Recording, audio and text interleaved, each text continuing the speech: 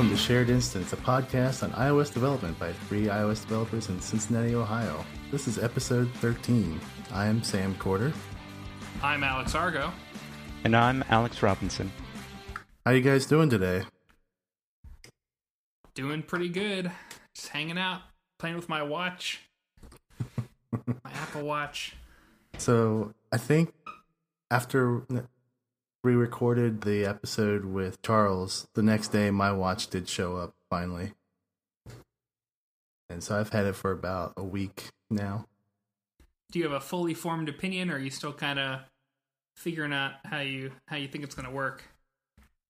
So I haven't ever been a watch guy. I stopped wearing watches probably about 15 years ago.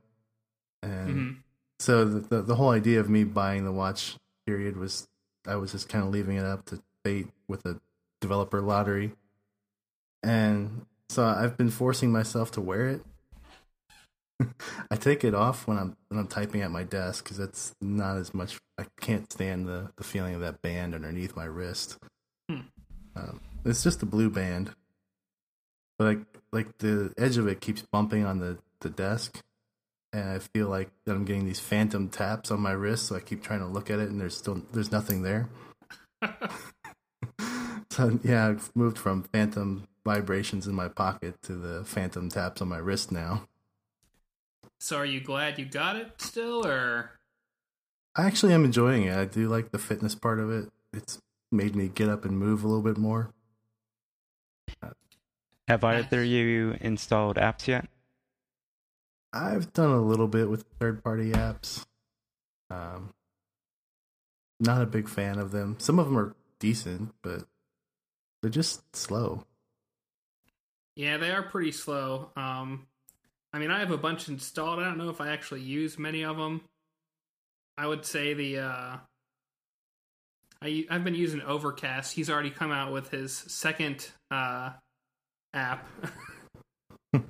So when it launched, he had the app that he had made beforehand, and he's like, "Oh man, this is garbage." Marco did, and then he went and completely did something new, changed the whole hierarchy of the app and stuff, and it works a little better. Okay. Yeah, I kind of felt after playing around with the watch that it's definitely a different experience than I thought it would be. And I think having that physical watch informed how I would approach designing an app, where before it was just kind of guesswork. Yeah, I avoided playing with WatchKit just because I didn't want to mess with remote views at all. I'm still kind of waiting for June to roll around and see what comes out there. But like certain apps, they're pretty decent. Like I like the Siri recognition in the watch a lot. That works really well. It's actually gotten a lot better on the phone, but there hasn't been a big event that like made people aware of it. Like I've just been noticing the past couple months on the phone, even it's like, oh, it responds really quickly and all that stuff. And I think there were some enhancements in iOS 8, but even since then, like it's gotten a lot better since the iPhone 4S or whatever, and people don't always realize it, I don't think. Have you made a phone call from your watch yet? I tried making a phone call thinking that if I initiated the phone call on the watch, that the Bluetooth headset in the car would pick it up. But that didn't happen. It was still trying to go through the watch. So I canceled that call. That was the only call I ever made. Huh, that's interesting, because my wife got directions from Apple Maps with her watch, with her phone, and then she was annoyed because when she was driving around, it was giving her the directions on the watch, which is like a whole bunch of taps to tell you which way to go. Yeah. I tried that out. Used that yet. I tried that out. I usually use the Google Maps because I want to get to where I'm going, but I did try it with the Apple Maps, and I did find the tapping interesting. I think it would be really good for walking directions, which I think is probably the primary use case. Yeah. It's been good. Overall, I'm pleased with it. The feel of it, it's not too bad. I still see it out of the corner of my eye and think, what the heck is that on my wrist? But I'm sure that'll eventually fade away. Now I do know a guy that he got the Milanese loop, but he also has a bit of eczema, and he's going to be returning the loop because it's irritating his skin too much. It's unfortunate. Yeah. So Sam, let me ask you this: do you have it returned to your watch when you raise your watch, or do you have it returned to the last used app? I left it by default to the watch face. I found that it's really useful to do the last used app. Just because, one, it's really easy to get back to the watch. You can kind of hit the crown to go to the home screen, and then hit the crown again to go to the center of the home screen, which is where the watch app is, and then you just scroll in. So if I want to get to the watch easily, I can. But then if you're doing activity or anything like that, I mean, like, you can hold it up and see what your heart rate is, or whatever app you're using. It makes it actually kind of useful as an app rather than, oh, I just want to get in and do this quick thing. Yeah, well, certain Apple apps do that automatically. Mm-hmm. So the activity one, the one where you're doing the workout stuff, that actually will always come back to it right away. So you don't have to have that setting turned on for that one. Well, like I've used it for other apps too. Yeah, I could see if I'm in a grocery store and I've got my little shopping list on my wrist, then wanting it to come back to that, opening up the app each time would not be much fun. Yep. So you're waiting until June to see if you're gonna be writing watch apps natively. But are you going to be writing Windows Phone apps soon, Sam? I briefly considered that today, just for this the little app I do for the Cincinnati Blues Festival. I thought maybe it would be some effortless porting, and I could pick up 4% more users. Oh man! Well, that's what Windows market share is.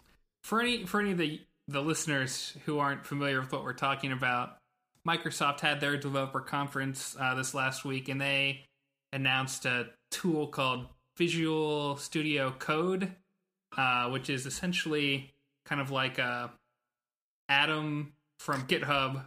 Yeah, it's based on the with a Atom bunch of stuff, right? Yeah. Yeah, they bundled a bunch of other open source plugins, and they basically let you, write your Objective-C or your Java or whatever, and then I guess some of the stuff that's going to come out later will let you compile that to a Windows app, whether that's Windows Phone or Windows for PC, which may be more useful depending on whatever the app is.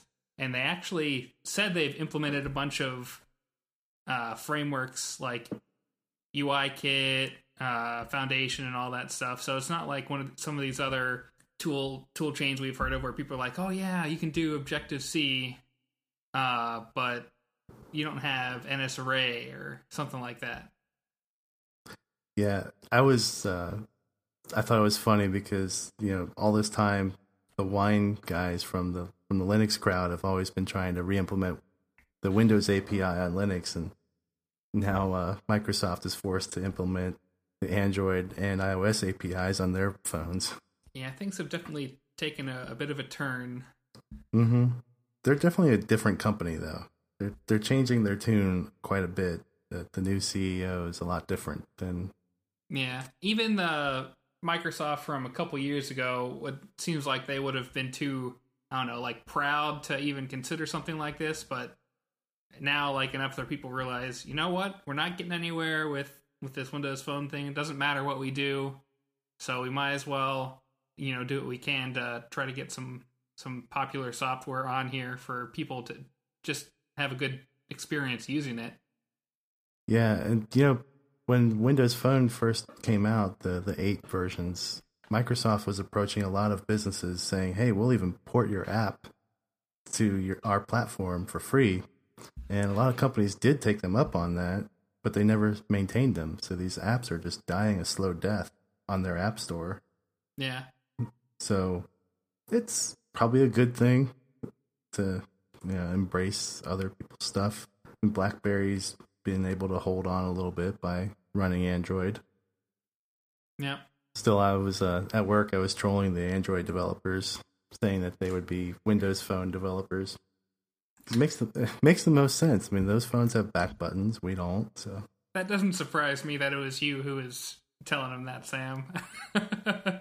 Oh, it was getting underneath their skins pretty badly for some of them. I can't imagine who that would be. So what about you, Alex? Are you gonna crank out the Windows apps with Visual Studio Code, or do you never see yourself touching it? I don't really see that coming up very often. We get requests to build apps all the time, and usually it's Android or iOS, one or the other or both. Rare, if ever, do we get clients asking for Windows.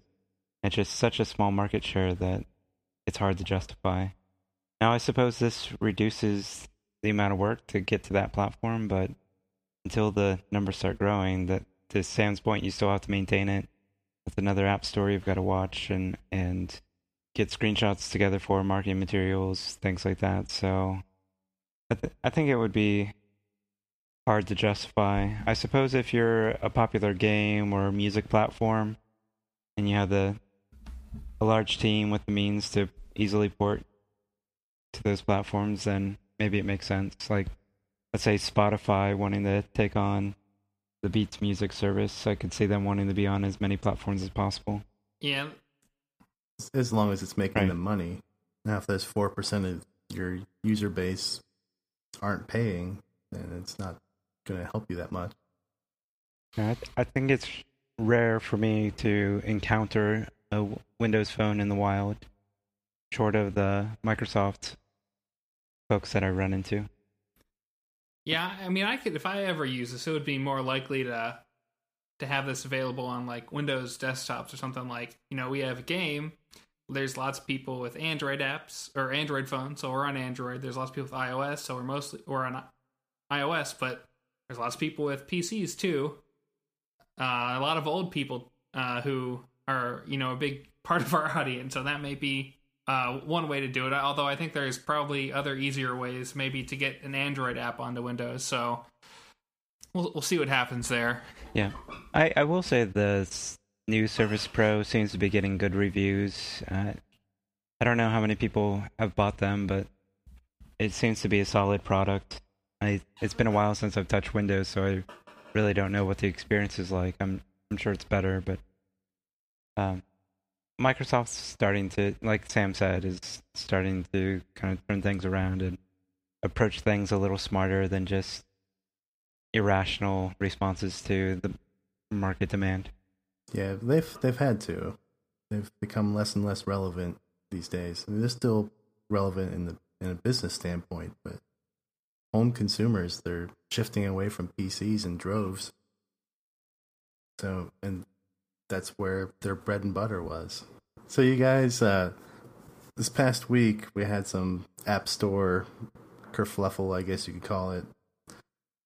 Did you guys hear about the guy who wrote Redacted and how he hit the number 8 spot in the Mac App Store and only ended up with $300? Yep, that doesn't really surprise me that much.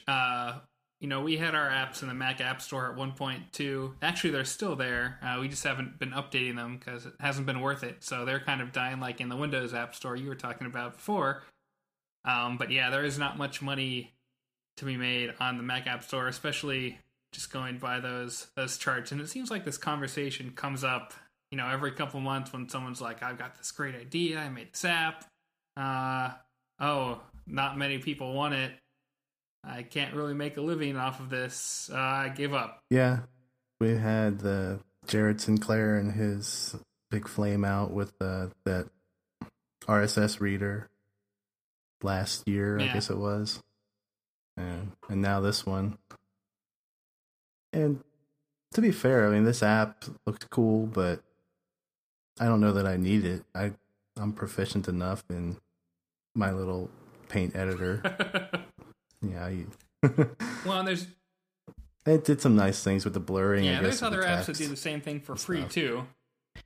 Yeah, and I think the main point is that app made it to number 8, which most people would think would yield a decent amount of sales, but in the end, it was a pretty low number. I don't know how much the app itself costs, but I think it's just like in the $3 range. Mm-hmm. You know, under $10. So have to sell a decent number of units to make any significant amount of money. And maybe that's where the problem is. Omni Group's not struggling. They're selling their apps in the App Store and making a decent living for a number of employees, but their average price is in the $80+ range. Yeah, they sell at a premium. And even the Pixelmator guys, who are relatively cheap for a good image editor, they still sell a lot at a good price too.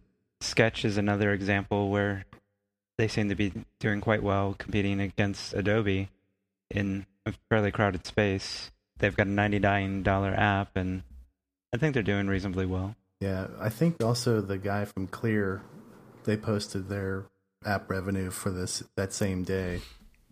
And while it wasn't a big day for them, like they've had better and they've had worse, it was still similarly in that same range of profit. Well, yeah, and I think one of the things that just goes to show is that, you know, the top paid apps in the Mac App Store especially, but even somewhat in the iOS App Store, aren't really that important. It's the top grossing where all the money's being made.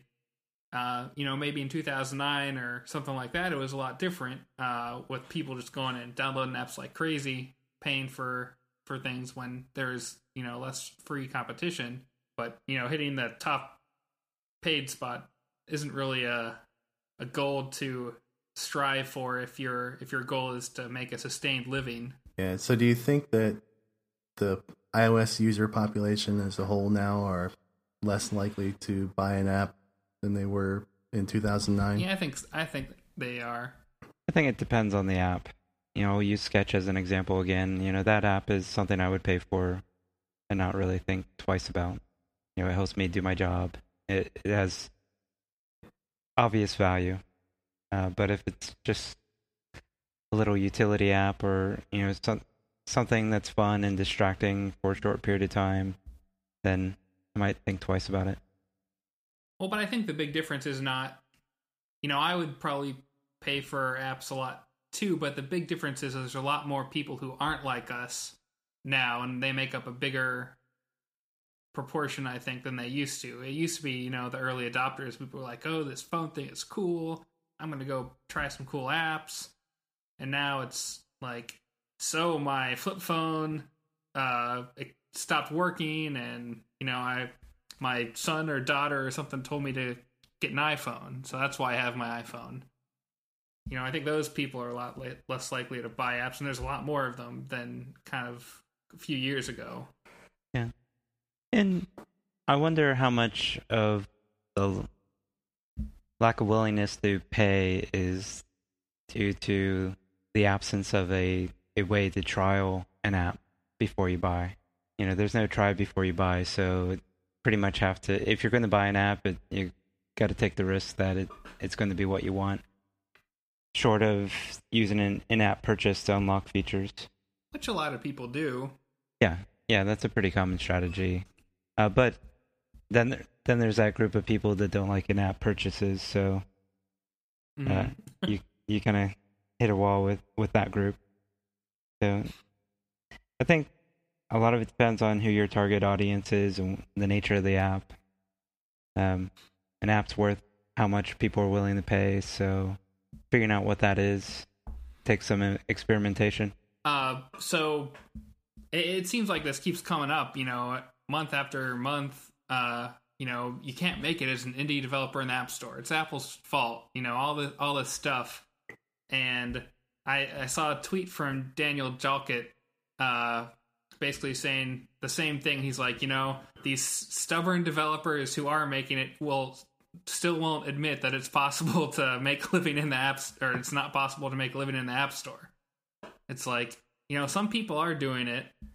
It's definitely possible. Maybe there was something you were doing wrong about marketing. It's not just this artisanal, like, I build this awesome app and then boom, everything will, you know, they will come after it's built, just like in whatever that old movie was.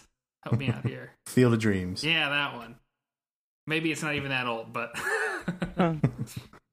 And there's a common saying of you can't just build an app, you've got to build a business around the app, and so it takes more than just writing some good code and putting it out there. Also, there's been a trend lately as well with the Mac App Store of exiting the App Store and selling direct.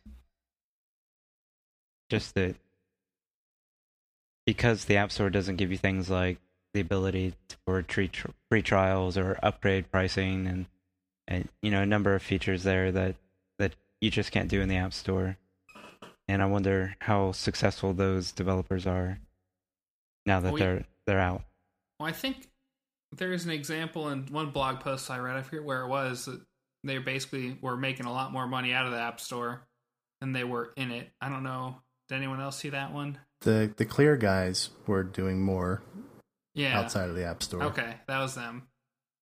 You've got things like Mac Heist and others that kind of help promote the apps, and once or twice a year. There's other marketing options that you just can't do in the App Store. Yeah, but also I think it's more of a reflection of the popularity of iOS versus the Mac. Right. So, if unlikely possibility that Apple releases a cross-platform tool like XUnit, UXKit in June, and app developers have an easier time bringing their iOS apps to the Mac, would that cause a new gold rush, if you will, for Mac apps that just haven't been there because it's too much work to port these apps? So like Clash of Clans for the Mac, things like that. Well, I think it's also a matter of what you're in front of most of the time. I'm in front of my phone way more probably than I am my personal Mac, because usually I'm at work 8 hours a day, and that's not my personal laptop. That's a work laptop. The time that I'm actually in front of my own laptop and playing Clash of Clans or something would be a lot smaller than if I was on the bus just with my phone. So I think it's about the number of touches. Yep. Yeah, I think if we do get like a UX kit or something along those lines that, you can write for the phone, the watch, the TV, and the Mac, I think it's probably going to do more to kind of give a good experience for users who buy all of the Apple stuff than it is to kind of create a big like renaissance in the App Store or in the Mac App Store. Just because like Sam's saying, I don't think there's lots of people who are in front of all those things all the time, but if you have one of those apps that you can use on all your Apple stuff, then that probably looks really good and it'll help out your iOS business. And last year at WWDC, we saw a lot of features that help kind of bridge the gap between the Mac and the iOS devices. Things like continuity and handoff. Mm-hmm. And I haven't really seen a whole lot of apps taking advantage of that, but a lot of the apps I use don't have a Mac equivalent. Yeah. Right. So maybe this will be that. Maybe that's just one of the first steps in the big push towards the cross-platform kit. I do think the best use case is in the productivity space, and that's an area where people are definitely willing to spend money, and that's part of the reason Omni Group's able to charge what they charge. Yeah, and there's also an expectation that a productivity app is going to be more expensive than a whip app or a fart app or something like that. Well, personally, I'm going to wait till Microsoft ports UXKit to Windows desktops, and then I'll be in all of the app stores. Well, you also need to wait for them to implement Swift support, Sam, because they have not announced that yet. But I've heard you've been doing some Swift lately. Is that true? That is true. So I have this weird fascination with Reactive Cocoa, and I always think that, hey, this is going to be the way to go, and probably someday I'll think, why did I ever think that? But the new Reactive Cocoa 3.0, which is in beta right now only, it mostly only got Swift changes. So the creators have kind of said, hey, the writing is on the wall for the Objective C stuff. We're going to be phasing it out. And so I was working on an app, and I was using Reactive Cocoa 3, but with Objective C, and I thought, this has not really changed that much. And so then I went digging on the internet and had one of those aha moments and found out that, oh, yeah, there aren't any new changes for Objective C. It's all Swift, and this is the direction that they're going. So, yeah, I actually spent yesterday and Friday doing a lot of porting of the code I'd already written to Swift. And, yeah, it's got a lot of rough edges still. Not just the code, but Swift in general. So has Reactive Cocoa... I always thought if they were going to go Swift, they would do a completely new library. Is it all still one combined library? Yeah, it's still one big library, but there's kind of this... There's some bridging in between the two, but it's almost like two separate libraries built into one. Okay. You still have rack signal, but now you have also on the Swift side, you have a signal and a signal producer, which are hot and cold signals respectively. And that just means that as soon as you subscribe to a hot signal, the work is going to happen, but the cold signals, you have to kind of tell them to do something. I'm getting there. It's really hard for me to kind of grok.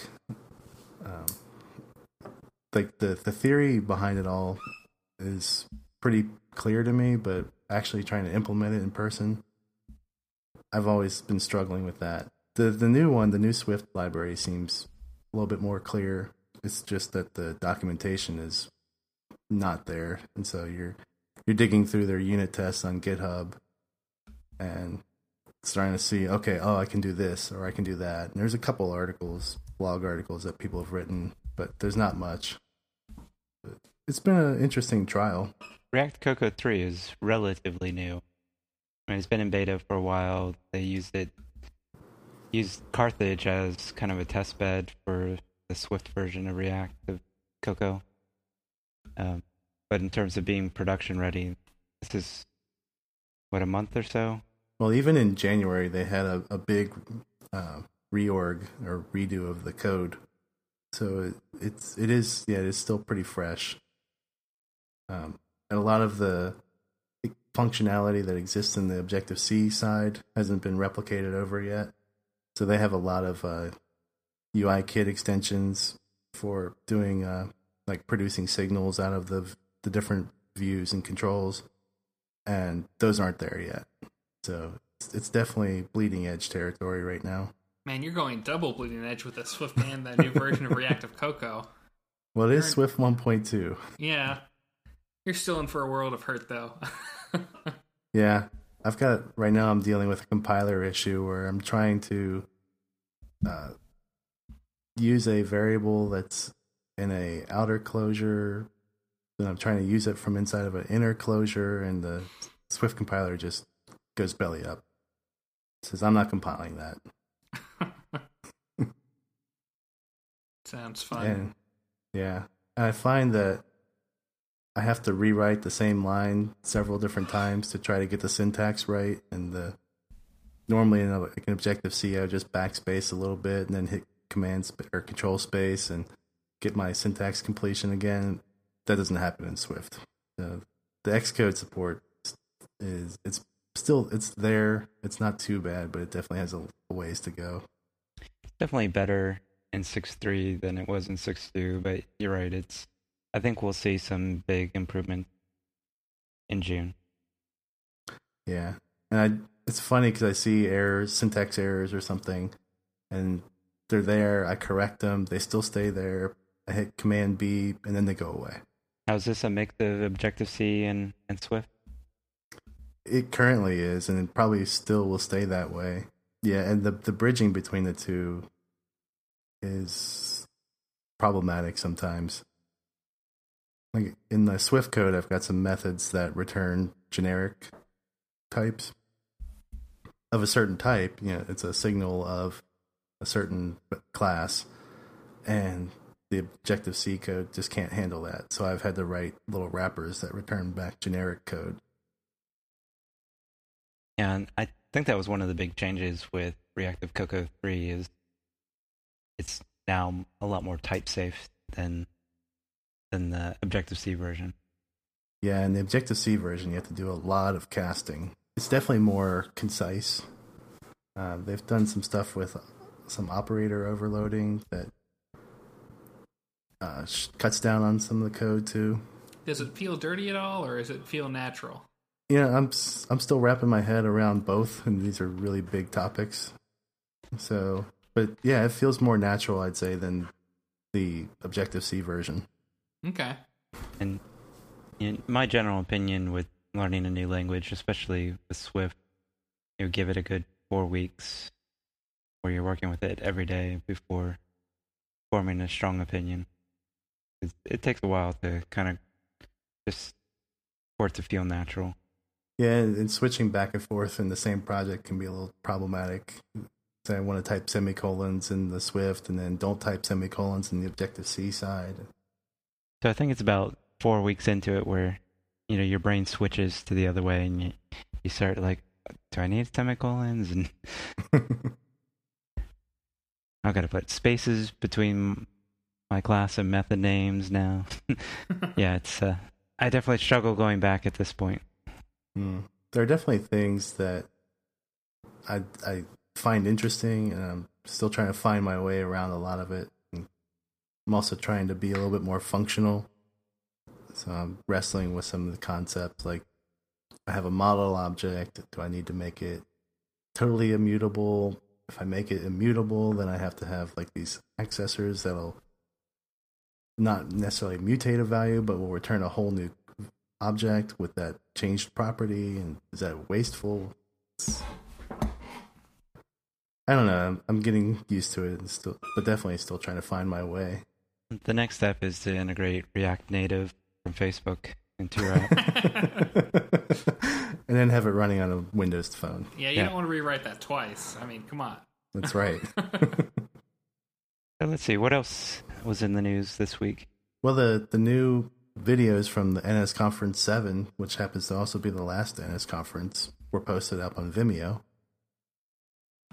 And I actually, I like the Vimeo app in a lot of ways.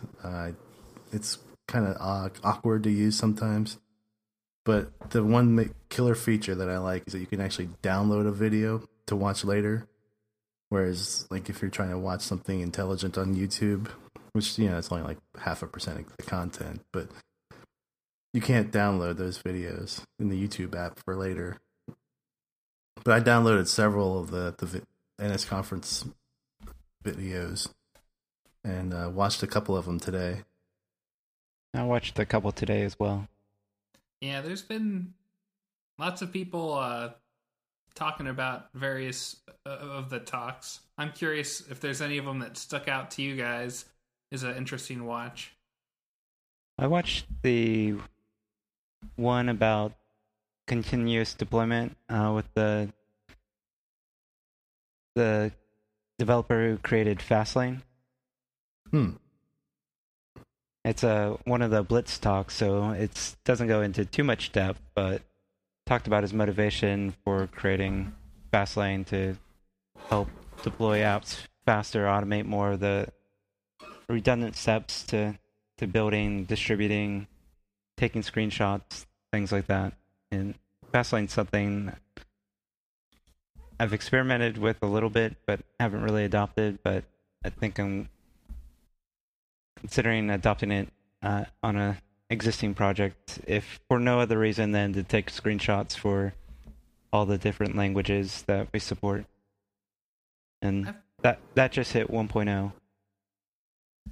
Yeah, so I'm curious about that. I'm definitely intrigued, and it seems like it'd be automating as much of that stuff as possible sounds awesome. So, like, where does the automation end? Like, how much can you automate? It seems like there's a lot of stuff there. Yeah, it's a pretty broad set of utilities that address a lot of the problems in small bits. Things like managing provisioning profiles is in one gem, and deploying to the App Store is another gem. And the nice thing is it's kind of coherent bundle where you can create a lane which combines those steps into your process. So it's fairly flexible. You can configure it how you want. You can have multiple lanes for building an app based on what you need. Yeah, the one video I watched was from the NS Conference 7 was the Black Pixel one about the Tao of management, and that was a decent talk. I watched that as well. There's definitely a number of topics that go beyond just the code. It's talk about running a business or working with people. So this kind of fell into that category of human interaction and rather than computer interaction. Yeah. And the other video I watched, I think, was actually from the last year's conference. And that was the guy from Reveal, who also is part of the Melbourne Cocoa Heads. And apparently they put out some really high-quality videos on Vimeo as well with their Cocoa Heads presentations. And he kind of went back, did a little behind the scenes with their secret sauce. And really for probably under, say, $500, you could have the same kind of setup at your local Cocoa Heads group. We'll have to check that out for the Cincinnati Cocoa Heads group. Yeah, it would be nice to have some of that out there. I definitely like this trend of conferences releasing the session videos for everyone. Yeah, the cheap part of me says, "Hey, this is awesome. I never have to go to another conference." But I know that's not the whole reason to attend a conference. Yeah. So we kind of talked about one of our picks already. Do you guys have some other picks to talk about? One of the other tools that came out this week is Stencil, which is an Xcode plugin for, as I understand it, file templates or a group of file templates. Sam, did you play around with that? I did play around with it today, I think it was. And yeah, the setup is a little bit confusing at first. It seems to want to push you towards like, hey, this is a great tool for making objects that inherit from other objects really quickly. It's like if you have a common base class that you want to inherit from, then this tool is really for you. But the reality of it is that it can be used for kind of any template. And that's what I set it up for. I created a quick template for unit testing with Swift. And now all I have to do is right click inside my project and say new quick spec. And it gives me everything pre-set up, and it imports a few of the libraries that I use in my project.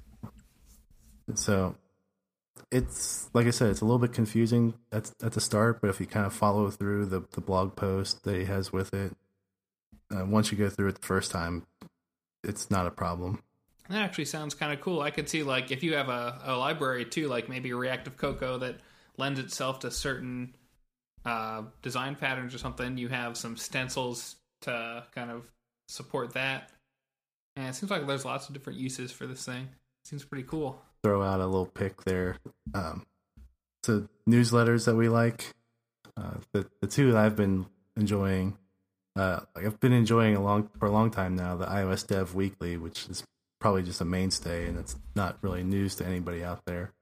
But there's also another one that has hit, and I think he's probably like around issue number 8, 9, something like that. But it's really high quality stuff about learning how to code, learning how to do iOS development. It's iOS Tech Learning and Resources Weekly. So it's a little wordy in the title, but it's based on the same engine, the curated engine that the iOS Dev Weekly guy came up with. And so it's been, the issues I've gotten have been pretty high quality. And the guy is very passionate about learning iOS development. Along the same vein, Natasha the Robot has a newsletter dedicated to Swift topics, and that's also built on the curated platform. So check out her newsletter at natashatherobot.com. So we kind of ran over this week, guys, but I think there's a lot of good stuff. Do you want to tell us where we can find you on the internet? I'm at Alex Argo on Twitter. I'm at AJ Robinson on Twitter. And I'm at Sam Corder on Twitter. Also, the podcast is at Shared Inst on Twitter, and you can find us at sharedinstance.com. And we're also in iTunes, so you can subscribe there. Definitely, we've had a rating lately, so shout outs to the Scrub Me guy, Scrubs Me. Definitely thank you for the rating and the review. We'd love to have more of those. Just a couple if you guys more. Get a moment. Just a couple more, and we'll show up as a highly rated podcast. So we'd really appreciate it. It's just like the Mac App Store where you get 3 downloads and you're a highly rated podcast. Yeah, right now it says not enough to show a rating right now. Yeah, definitely. So the more the merrier, guys. Thank you. And thanks again, Scrubs Me, for your review. And thank you guys. I'll see you later. Thanks. See ya.